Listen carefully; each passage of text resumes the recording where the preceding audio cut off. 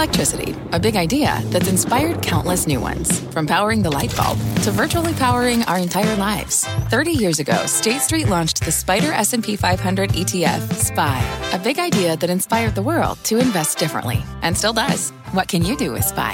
Before investing, consider the fund's investment objectives, risks, charges, and expenses. Visit ssga.com for a prospectus containing this and other information. Read it carefully before investing. SPY is subject to risks similar to those of stocks. All ETFs are subject to risk, including possible loss of principal. Alps Distributors, Inc. Distributor. I'm Melissa Lee, and this is Fast Money. Tonight's trader lineup: Guy Adami, Tim Seymour, Karen Feinerman, and Dan Nathan. Tonight on Fast, we're going round 2 on the banks. One of our traders says this is the best-looking chart in all of the financials. That name in his bull case straight ahead. Plus, we're all over the after-hours action in shares of Fastly. The cloud stock down big right now after the company slashed revenue guidance for the quarter. Why a TikTok takedown is to blame. And later, Ford hits a big bump in the road. We'll tell you about the hybrid headline that sent shares skidding today.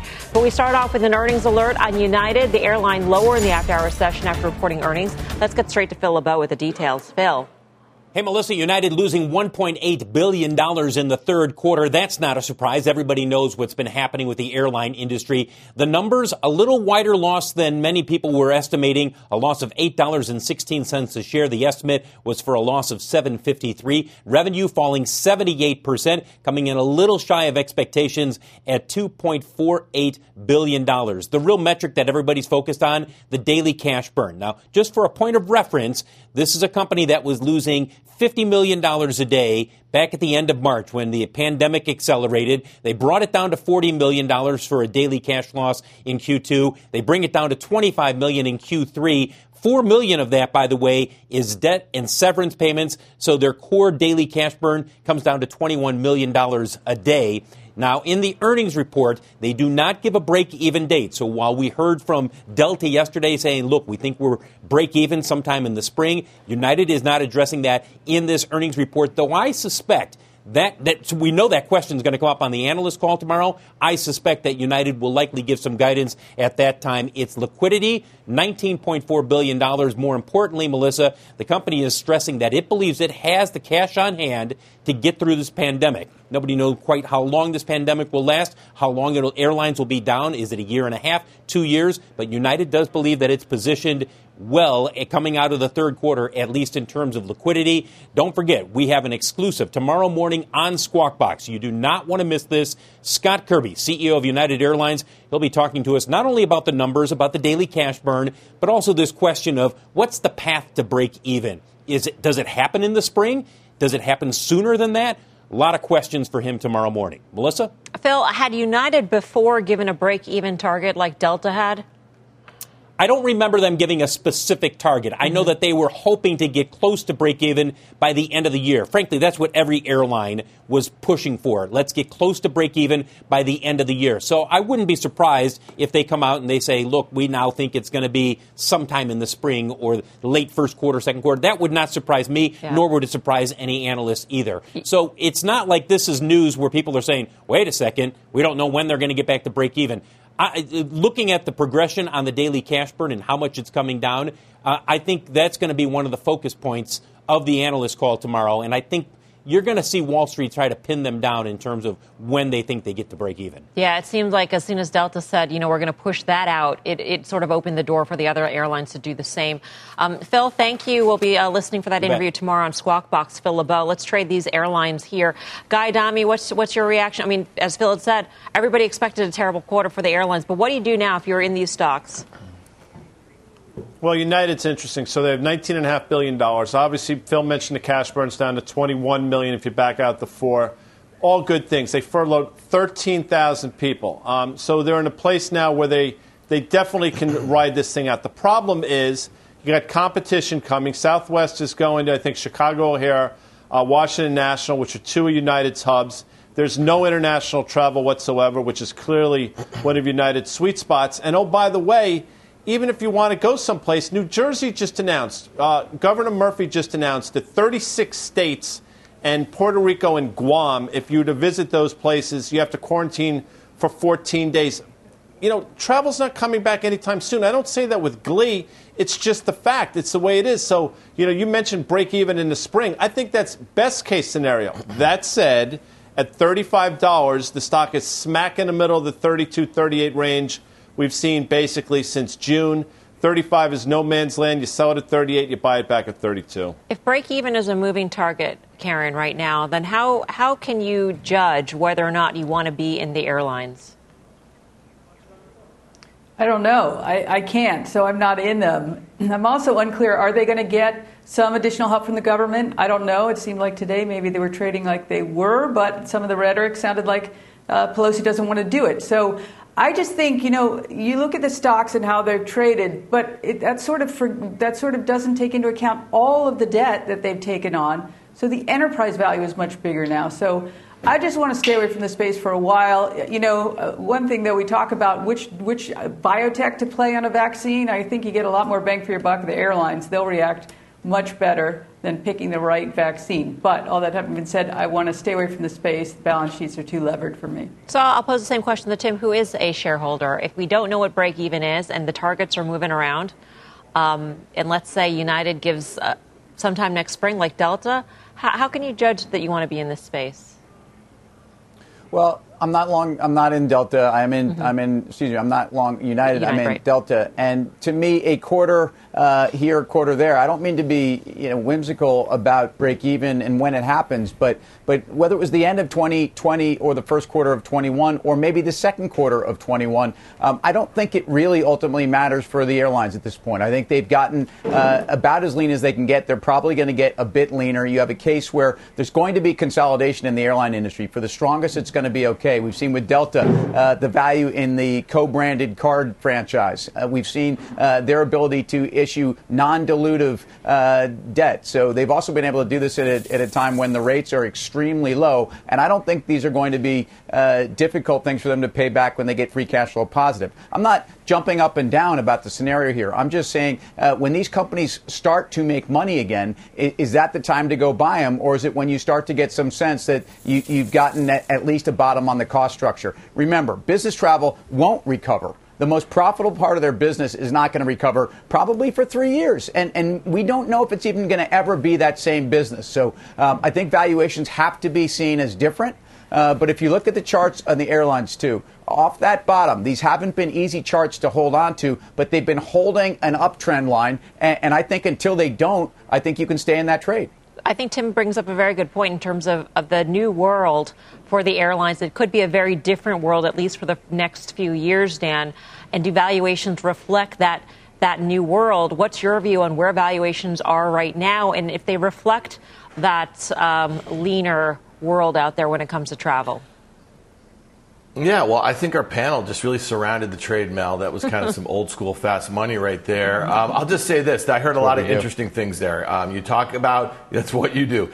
We talked about, that cost structure getting lower and lower and lower. And at some point, though, that cash burn without that visibility of demand coming back is going to be really hard, right? And so when you talk about valuation, that's also a moving target. But I also agree with what Tim just said. These stocks actually act pretty well if you think about it over the last 3 or 4 months. If you go all the way back to early June when we had that surprise, better than expected unemployment level, the flattening of the curve of the virus was really a story about a reopening trade, and this summer things were going to get back to business. Did you see how those stocks rallied? And that's the point that Karen made, which I thought was excellent, is that these stocks are going to rally a lot harder, let's say, than a Pfizer or a Lilly or a Johnson & Johnson on the news of the vaccine. You're just going to have just that much more of a coiled spring right there. So I think they're an interesting group. I would want to stick with the best balance sheets. I'd want to stick with the ones that are domestic here because I think the domestic's going to come back quicker. I do agree with Tim about the international and the business stuff. That's a tough road to hoe. So to me, it's JetBlue and Southwest, best balance sheets, and they're likely to feel it first when things come back. Since we're visiting fast money in days of yore, Guy Adami, in terms of second derivative trades, if you are not a believer in the airlines, are you necessarily not a believer in Boeing? It's fascinating. We've said, Dan's brought this up, and I've sort of echoed it and sort of build upon it. Boeing's got serious issues, and Tim correctly will say, they're not getting any credit whatsoever for their aerospace defense business, and he's right by saying that. But you look at the way this stock has traded over the last couple months, and it's fascinating what's going to happen in earnings, which I believe are next week or maybe the week after, early in that week. So I'm sitting here watching Boeing, just fascinated by the whole thing. I think Boeing has serious issues, and I don't think the worst is over in terms of the stock. I don't think we're getting back to where we saw in March by any stretch, which I think was $89. But I absolutely think we could revisit $150. I think that's going to be your tell as we get into November, Mel. All right, let's stick with earnings and turn to the banks now. Shares of Wells Fargo and Bank of America sinking today after both posted worse than expected results. Low interest rates, partly to blame for putting pressure on their businesses. But on the flip side, Goldman Sachs managing a gain today after crushing estimates for the quarter. Profits nearly doubled. Trading revenues rose 29% from a year ago. Guy, you say haves and have-nots in this bank trade. Why? No question about it. I mean, and you can obviously speak to the other panelists, esteemed as they are, in terms of what J.P. Morgan has done. But look at the disaster of Citi, and then to a certain extent, I mean, Bank of America I think Bank of America has gotten a huge pass only because the disasters that are Wells Fargo and Citi. But Bank of America is not far behind, by the way, and they sort of have to ramp up their game. So the haves are clearly J.P. Morgan. To a certain extent, I guess Goldman Sachs. And I think Dan's going to talk about Morgan Stanley. The have-nots are the three that I mentioned. The sleeper in this group, and one that we've talked about, is a name like Blackstone that reports at the end of the month, I believe. Obviously not exactly the same, but you're talking about a company that's significant earnings growth, reasonable valuation, and is traded relatively well vis-a-vis the other banks. So I like Blackstone out of the group here, Mel. The action of Wells Fargo today was really interesting. Prior to the conference call, it was down something like 3.5%. As the conference call went on, it ticked lower and lower, finally finishing the day down 6%. I'm going to pose this question of would you rather to Karen Feinerman. Would you rather Citigroup or Wells Fargo at this point? Whoa.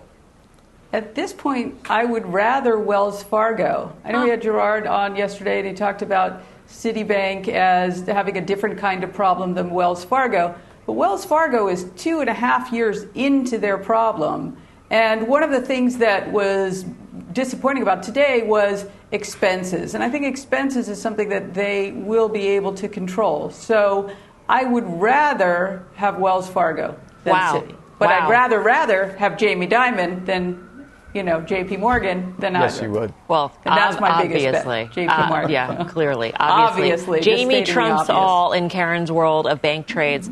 Wells Fargo, though, you mentioned expenses. That was one of the problems going into the pandemic. Going into the pandemic, this is arguably one of the weakest bank franchises going in. It had declining revenues and a bloated expense base. I will pose the same question to Tim Seymour. I think this is an interesting exercise here. Yeah, this is a tough one. The choices are kind of brutal, but I have to go with Citibank because I still have a position in Citibank. And my view is that major restructuring is not complete at Citibank. I think Ms. Fraser will certainly get us faster to that point, and maybe she gets elevated even faster to that position. But ultimately, the story on Citibank has been global expense cutting. I also just think that some of their consumer businesses were not as strong as others relative to their peers during a time when we actually have seen the mortgage refi business, for example, do very, very well. Even auto loans have picked up, and we've heard that from even people like Wells Fargo and Bank of America. So Citibank on the would you rather, it's not a great choice, Mel. Thanks. That's why it's so tough. I'm not going to pose a question to Dan because he's actually got a would you rather. It's neither of these. It's none of the banks mentioned so far in this conversation, Dan, that you think looks the best at this point. Which one? So you knew I wasn't going to play your game, Mel. Mine would be Morgan Stanley, and I think these guys kind of laid out the differential between these money center banks and some of the issues that they had with costs and a whole host of other issues with interest rates where they are. The investment banks, Morgan Stanley, Goldman Sachs, we know that we saw Goldman's report this morning. I mean, things around trading and capital markets activity and investment banking is doing amazing. Morgan Stanley just closed their E-Trade deal. They just last week or 2 weeks ago made a $7 billion bid for asset manager Eaton Vance. I think that they're not making waste of a good recession here, and they're looking to kind of redefine what this company is going forward. They're going to report tomorrow morning. If this thing's okay, the way Goldman was, I think you buy this stock. This stock has traded really, really well. It's held its 200-day moving average here. If it could stay within this consolidation range over the last few months and start working to the high end of it, I think you have a trade into the end of the year, maybe back towards those all-time highs near 60. And just the last point about Bank of America, America, we have a chart here. This is one of the worst charts in the entire market. Look at how it held that uptrend all summer, right? And then it broke last month, and then it got rejected there again, right at its 200-day moving average. I think you're going to see lower lows in these money centers, and just look at how Citi and Wells Fargo acted. You may see Bank of America start to follow suit. All that being said, JP Morgan clearly acts the best, and I know what Karen meant when she said she'd rather have Jamie Dimon.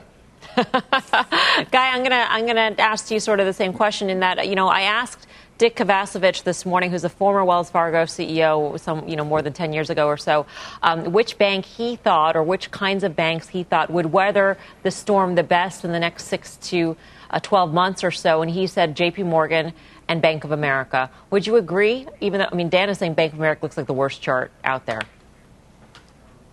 JP Morgan, for sure. He's probably far more well-versed in terms of Bank of America's balance sheet than I am. But I'll say this. My pushback would be, and obviously the Jamie Dimon restraining order notwithstanding, why is Bank of America trading at so they just reported their book value, their tangible book value was, I think, $19.50.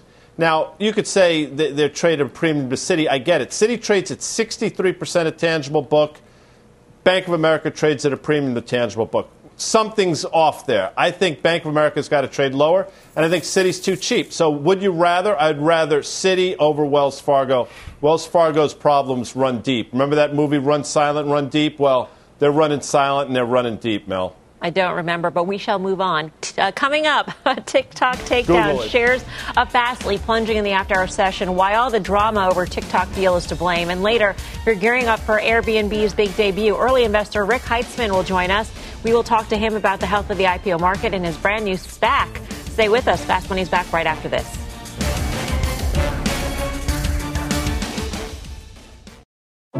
What does it mean to be rich? Maybe it's less about reaching a magic number and more about discovering the magic in life.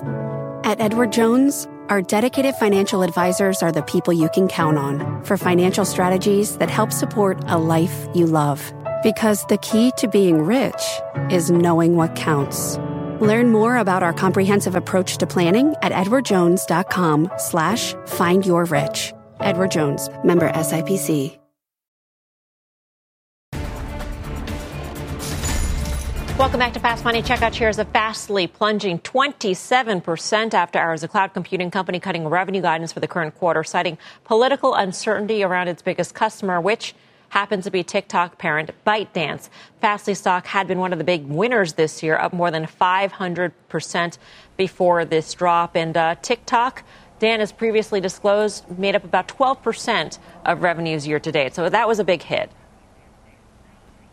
Yeah, big hit here. I mean, really shocking, down 28% on a 5% guide down on revenues. It just tells you, I think you said the number that's most important, Mel. It's up 500% on the year coming into the close today. It's up 1,000% from its March lows, and it was trading on today's close at 43 times sales that are expected to grow this year about 50%, then decelerate to 35% growth. So, I mean, this is not the company's fault, right? You go out there, you get customers like ByteDance. You're going to have some of this uncertainty, especially playing in a global market. This is really investors' fault, bidding this stock up to where they did at valuations that are just not sustainable.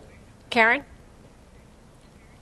Yeah, I agree with that. My first thought, though, is I think of this as such a Robinhood stock, and this kind of action in the aftermarket hours, I don't know where the stock is right now, 89, makes me think we're going to see some Robinhood margin calls coming up. And so what would they look to sell? They look to sell Fastly, but what are the other top Robinhood names, and might those get hit having nothing to do with Fastly or their earnings or TikTok or anything? Right. So pressure on the retail investor, but unlikely, I would imagine, Tim, to put actual pressure on the markets.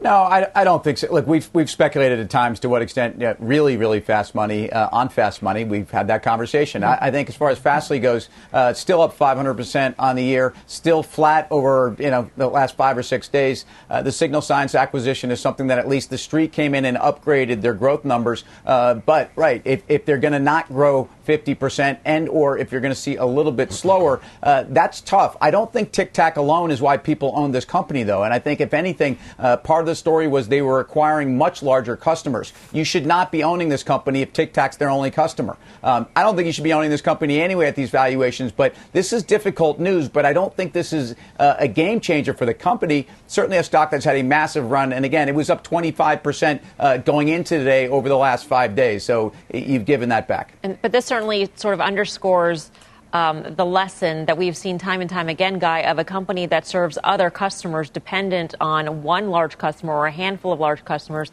They don't meet expectations. That trickles back onto their performance.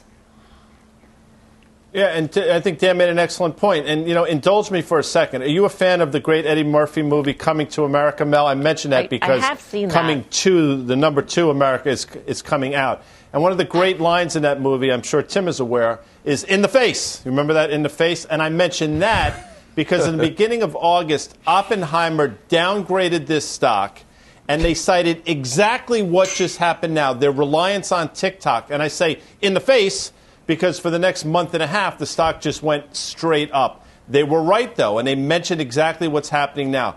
I think Karen's point is exactly right. I mean, the Robinhood guys and gals ratchet this thing up, and they're going to ratchet it right back down.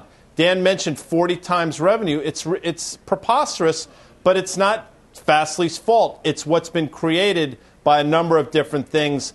With that, all that said, it broke out from $80, and that should be the support level. Is Coming to America 2, is that really coming out? And is that an actual sequel to the first one, or is that just a remake? It's too bad. No, it's not a remake, Melissa. It's a sequel because it's coming instead of T.O. to America. Right. It's coming to America. See the clever entendre So it's what there? happens and yes, years Eddie later. Murphy will be in there. That's something to look forward to. Precisely. Okay, in the face. We've got much more ahead on Fast Money. Here's what's coming up next. Should bond markets get ready to ride a blue wave? What could a Democratic sweep of next month's elections mean for yields? We'll get some answers in our latest edition of Fast Trades the Vote. Plus, they say timing is everything. So what should we make of the flood of big-name IPOs coming to the market with so much uncertainty on the horizon? We've got that and a lot more when Fast Money returns. Travel is great, but planning for travel can be time-consuming and difficult. That's where One Travel comes in.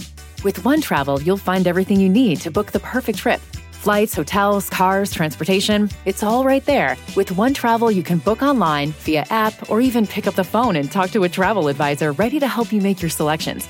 Visit onetravel.com/music or call 855-437-2154.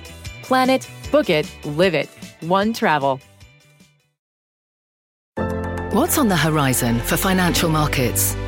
At PGIM, it's a question that over 1,400 investment professionals relentlessly research in pursuit of your long-term goals. Specialized across asset classes, but united in collaboration, our teams provide global and local expertise. Our investments shape tomorrow, today. Pursue your tomorrow with PGIM, a leading global asset manager.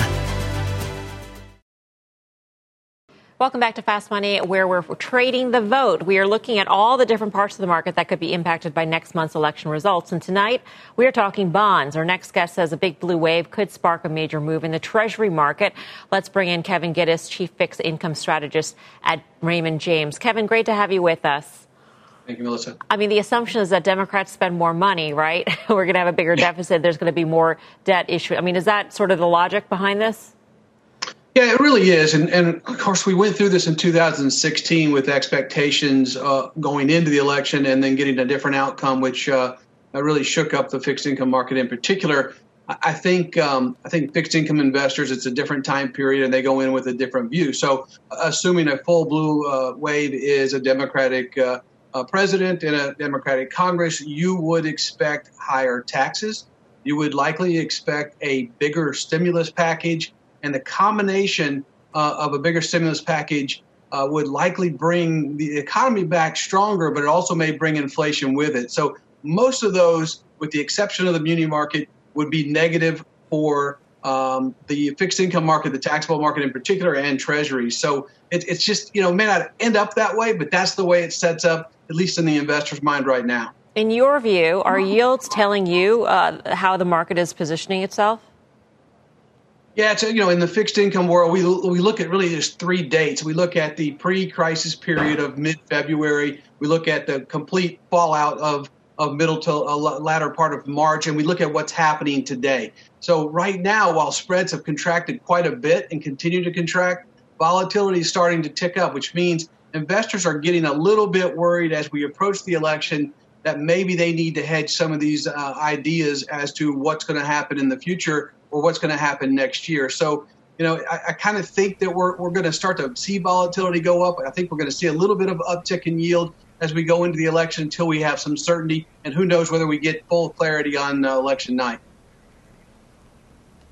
It's Karen. Thanks for being on. Let me ask you about the dollar. Is the weakness in the dollar already sort of pricing that in for a blue wave?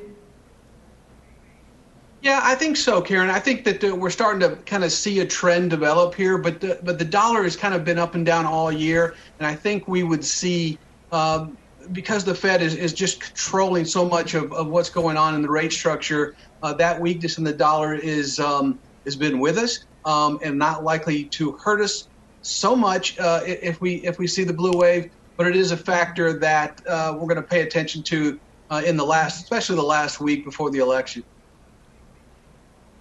Hey, are you thinking about, you saw that trade data last week. We had the biggest trade deficit since 2006. Do you think a blue wave also means that we get rid of some of Trump's tariffs here? And that would also be something that could help offset possibly higher taxes in 2021 or 2022? Yeah, so, taxes, you would potentially remove the tariffs and then add taxes to both individuals and to corporations, and you would offset some of that issue. But I think that we're in a different period in the sense that you're not going to be able to turn the economy on in the middle of a pandemic or towards whatever stage you think we are in the pandemic. We still have to fight the medical health care issue while we're trying to bring back the economy. So I don't think it just is as simple as flipping a switch here and flipping a switch there. Boom, we take off and everything's good again. So I think if we were further along or we had a vaccine that we were ready to roll out, I might change my mind about what are the levers that are going to change where economic growth is going to be and what it means to interest rates. We've been talking about the blue wave scenario, Kevin, but what happens if things are fairly status quo after the election? So there's a couple of scenarios, and we saw this in 2016 when it kind of went all Republican, and then we saw a split of Congress in 2018 and what happened to the markets then. So, you can make a certain amount of assumptions. Well, let's just deal with the one that we have now, that we'll continue to have a split Congress as we go into the next 2 years. The markets aren't going to be really upset by that. There may be a chance that you see some increased taxes, but we're likely going to see the same battles that we're fighting now well into the next couple of years. And I think that's, I don't know if anybody saw the speech that Richmond Fed Barkin gave today, but he talked about virus uncertainty, political uncertainty, and fiscal uncertainty. It's really hard to get an economy going during those times. We still have those uncertainties. And I think if you split Congress, no matter who wins the White House, that's likely where we're going to live for a while. All right. Kevin, great to speak with you. Thank you.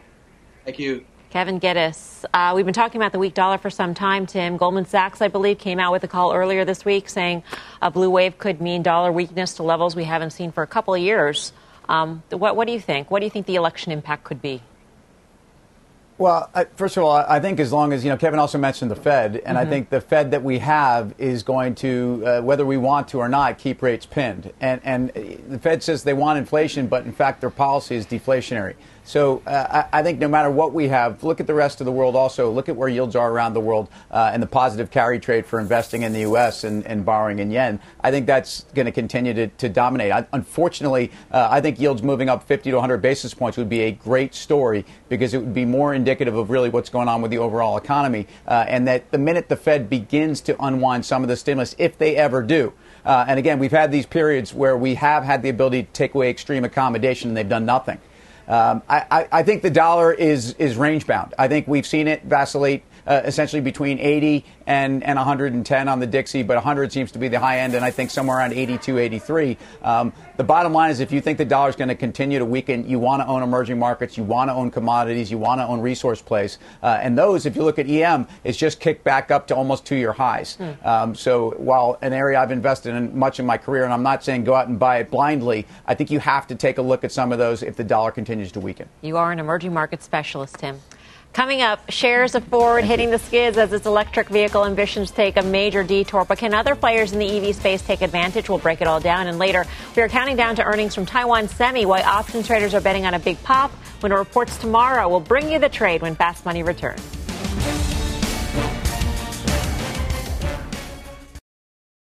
Welcome back to Fast Money. The electric car surge seems to be powering down for one car company today. Ford is postponing the launch of its electric SUVs after a recall of its cars in Europe for heating up while charging. But the electric car trade is still surging. Shares of Tesla and NIO driving higher today on some positive analyst action. NIO zooming more than 22% after an upgrade at JP Morgan, where analysts say the stock could nearly double. Tesla, meantime, getting a price target bump over at Goldman Sachs. Guy Adami, where do you want to go on this one?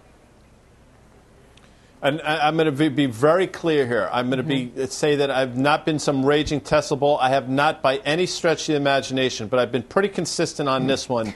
I've said since when Elon Musk in the beginning of May, pre-split, when it was $700 a stock, making an all-time high, and he made a comment about how the stock was too expensive and the sell-off lasted a day, and then it proceeded to basically triple, if not quadruple. That told you everything you need to know. And I'll submit again, Tesla within, I think, now 8% of its all-time high is probably going to continue to ratchet higher. I don't necessarily understand it. I've tried to figure it out. There are a lot of people that do get it. But I think Tesla continues to be the play. And I want to emphasize, I've not been this steadfast bull, but that's been my opinion now for a while in terms of the stock. Ford has been trying to electrify its lineup for quite some time here. Maybe this makes you appreciate GM's strategy, Karen, which seems to be some partnerships here and there and also a separate unit, the Cruise unit. Right. It also makes me wonder what's happening with the Nikola deal. Is there going to be one or not? That was an interesting piece. They also cited BYD, which actually didn't look crazy expensive. That's the one where Warren Buffett owns 25%. I mean, I do absolutely believe that, that the switch to EV or hybrid or whatever, NEV, new energy vehicles, is definitely happening, and I think it'll happen more quickly than we think.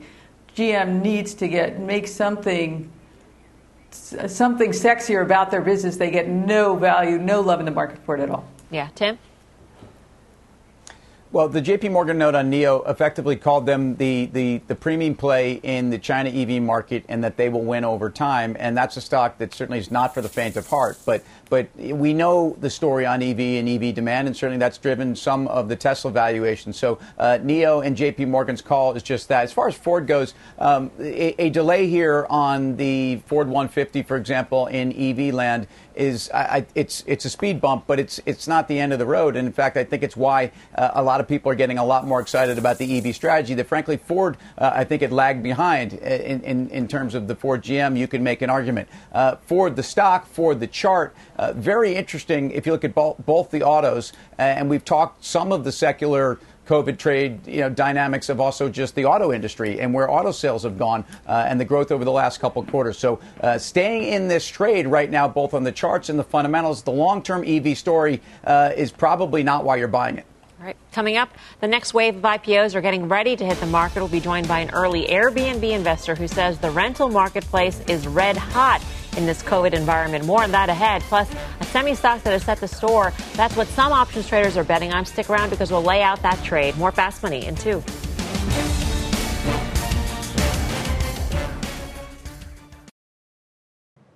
Welcome back to Fast Money. Let's get a quick check on shares of United Airlines off of its after-hours lows after reporting earnings. By the way, be sure to tune into Squawk Box tomorrow morning to hear exclusively from United CEO Scott Kirby, 8:40 a.m. Eastern Time. And speaking of the airlines, the government is still deadlocked over a second coronavirus relief package, which could include another round of payroll support for the nation's airline workers. As part of a new documentary, CNBC's Shepard Smith spoke with Sarah Nelson, the head of the largest flight attendants union, about the need for more relief money. there are plenty of people who think spending more taxpayer money on the airlines is the wrong thing to do because it delays the cost-cutting decisions that airlines need to make. To those people who say, spend your own money, we've been bailing out the airlines for long enough. To those people, what do you say? Air travel demand is at 15%. This is not a normal time. If they came to flight attendants, for example, and said, we need you to cut your pay, we could give away all of it, and it wouldn't solve the problem. Imagine that. 750,000 workers working for free would not take care of the problems in the airline industry right now. For an inside look at the U.S. air travel system and what is at stake for the workers and travelers who depend on it, catch the new documentary Shepard Smith Reports Air Travel in Turmoil, premiering tonight, 8 p.m. Eastern Time, right here on CNBC. Coming up, should you dip into the chip stocks? Options traders are betting on one semi-name, saying it's about to soar. Those details straight ahead.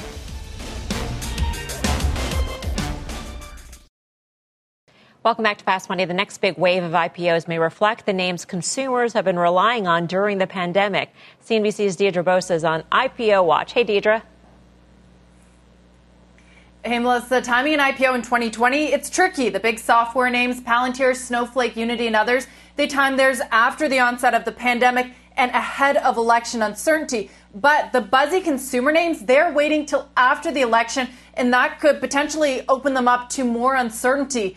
Candidates eyeing listings over the next 3 to 6 months include some of the biggest and oldest startups in unicorn land.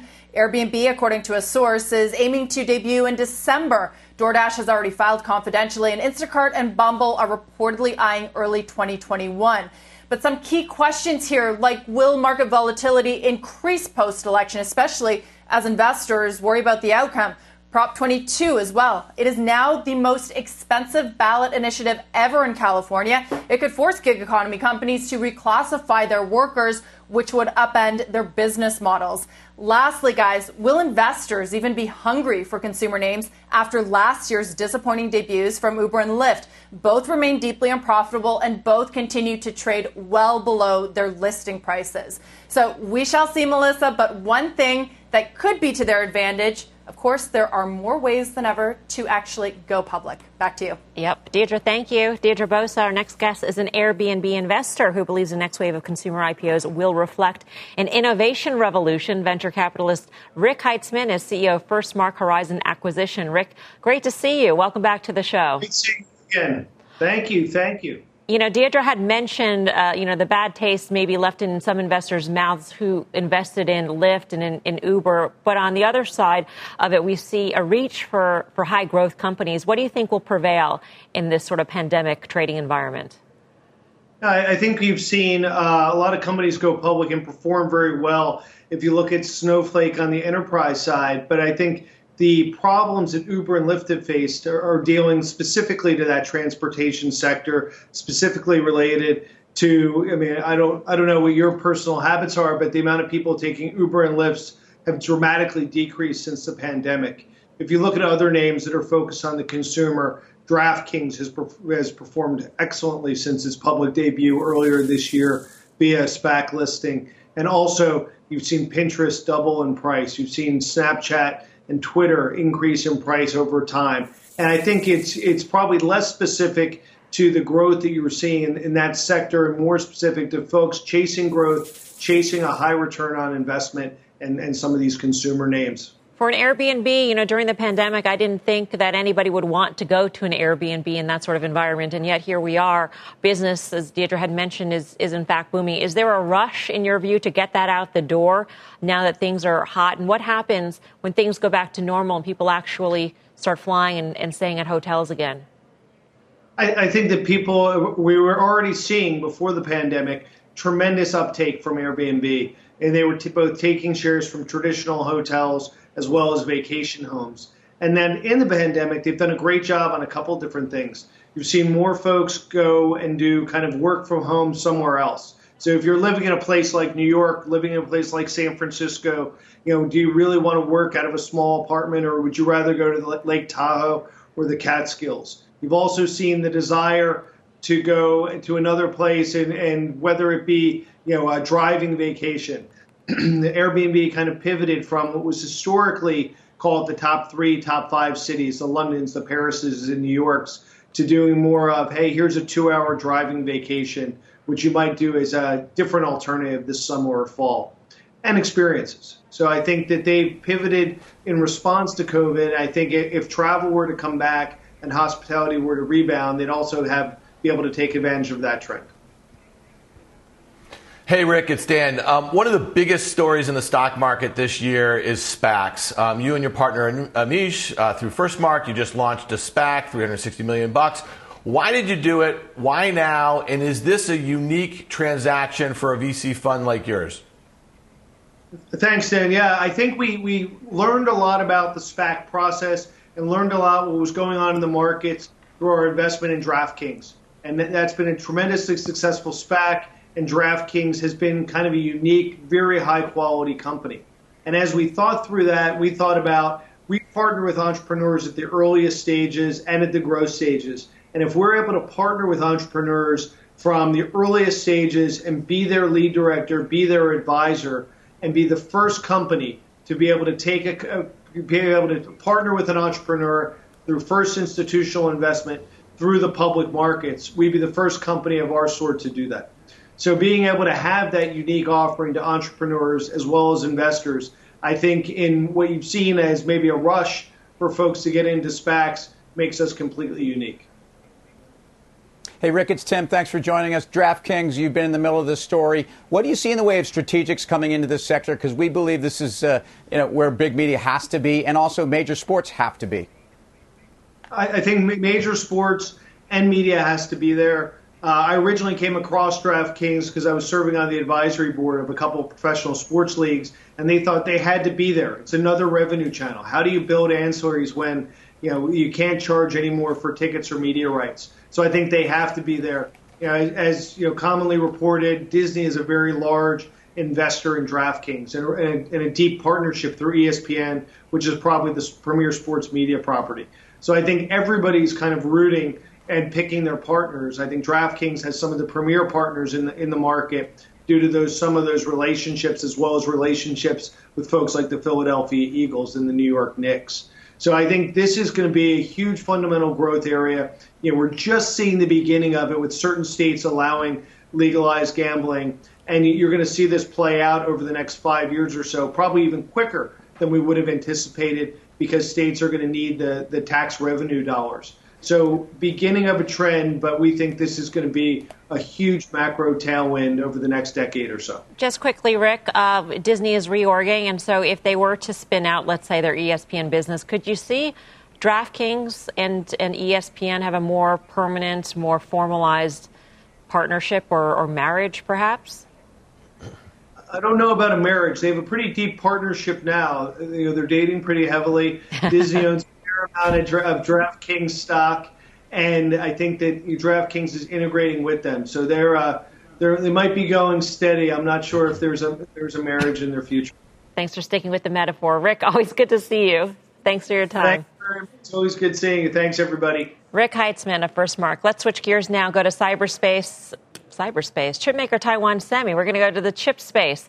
Reports earnings tomorrow. The stock is up 99% off the March lows, hit an all-time high earlier this week. Options traders are betting it could go even higher when the results cross the wire. Mike Coe's got the action. Hey, Mike. Hi, Melissa. So Taiwan Semi, we saw calls significantly outpacing puts by more than 2-1. And right now, the options market is implying a move of about 4.6%. That's slightly higher than the 8-quarter average that we've seen. The most active options were the October 90 calls. Over 9,400 of those traded for about $1.60. Buyers obviously betting that the stock could exceed that $90 strike price by the end of the week, a bullish bet coming out of earnings. The stock obviously has had quite an increase. So is the multiple. These could be stock substitution trades. Yeah. Does this set the table, Guy, in your view, for the rest of the chip space? I will tell you that Dan, Tim, and Karen have talked about Taiwan Semi being the leader. And if you look at the other names, they've absolutely played catch-up on the back of TSM. So I think the answer is yes. I haven't been some raging bull in Taiwan, Sammy, but I'm with my co. And by the way, I love Rick Heitzman for a number of different reasons, not least of which is Georgetown lineage and the fact that he, as I, was early in Pinterest, if you recall my Pinterest page from about a decade ago, and look at what that stock's done. And I think it's going continue to rally into earnings at the end of the month. Back to you. House of Style and classic rock for all you people wondering out there. I'm sure there are many. Yes. Mike, thanks from Washington Action. Be sure to tune into the full show Friday, 5:30 p.m. Eastern Time. Up next, Final Trade.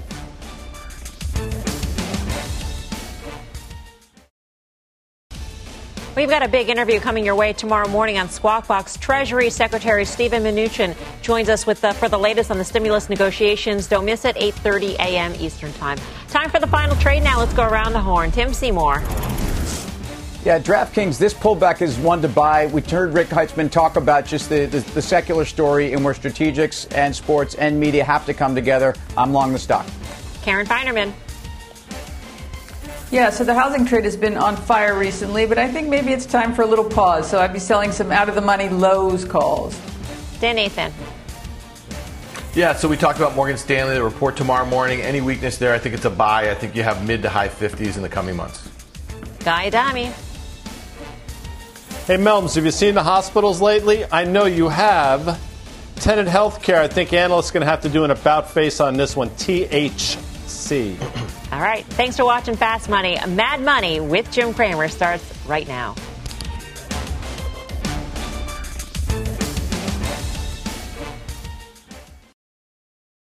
You seek the key, but first, you must learn the ways of precision, craft, and performance with Acura's all-electric ZDX. With a premium Bang & Olufsen sound system up to a 313-mile range and a Type S variant with an estimated 500 horsepower, the ZDX is their most powerful SUV yet. Unlock the energy when you visit Acura.com to order yours today.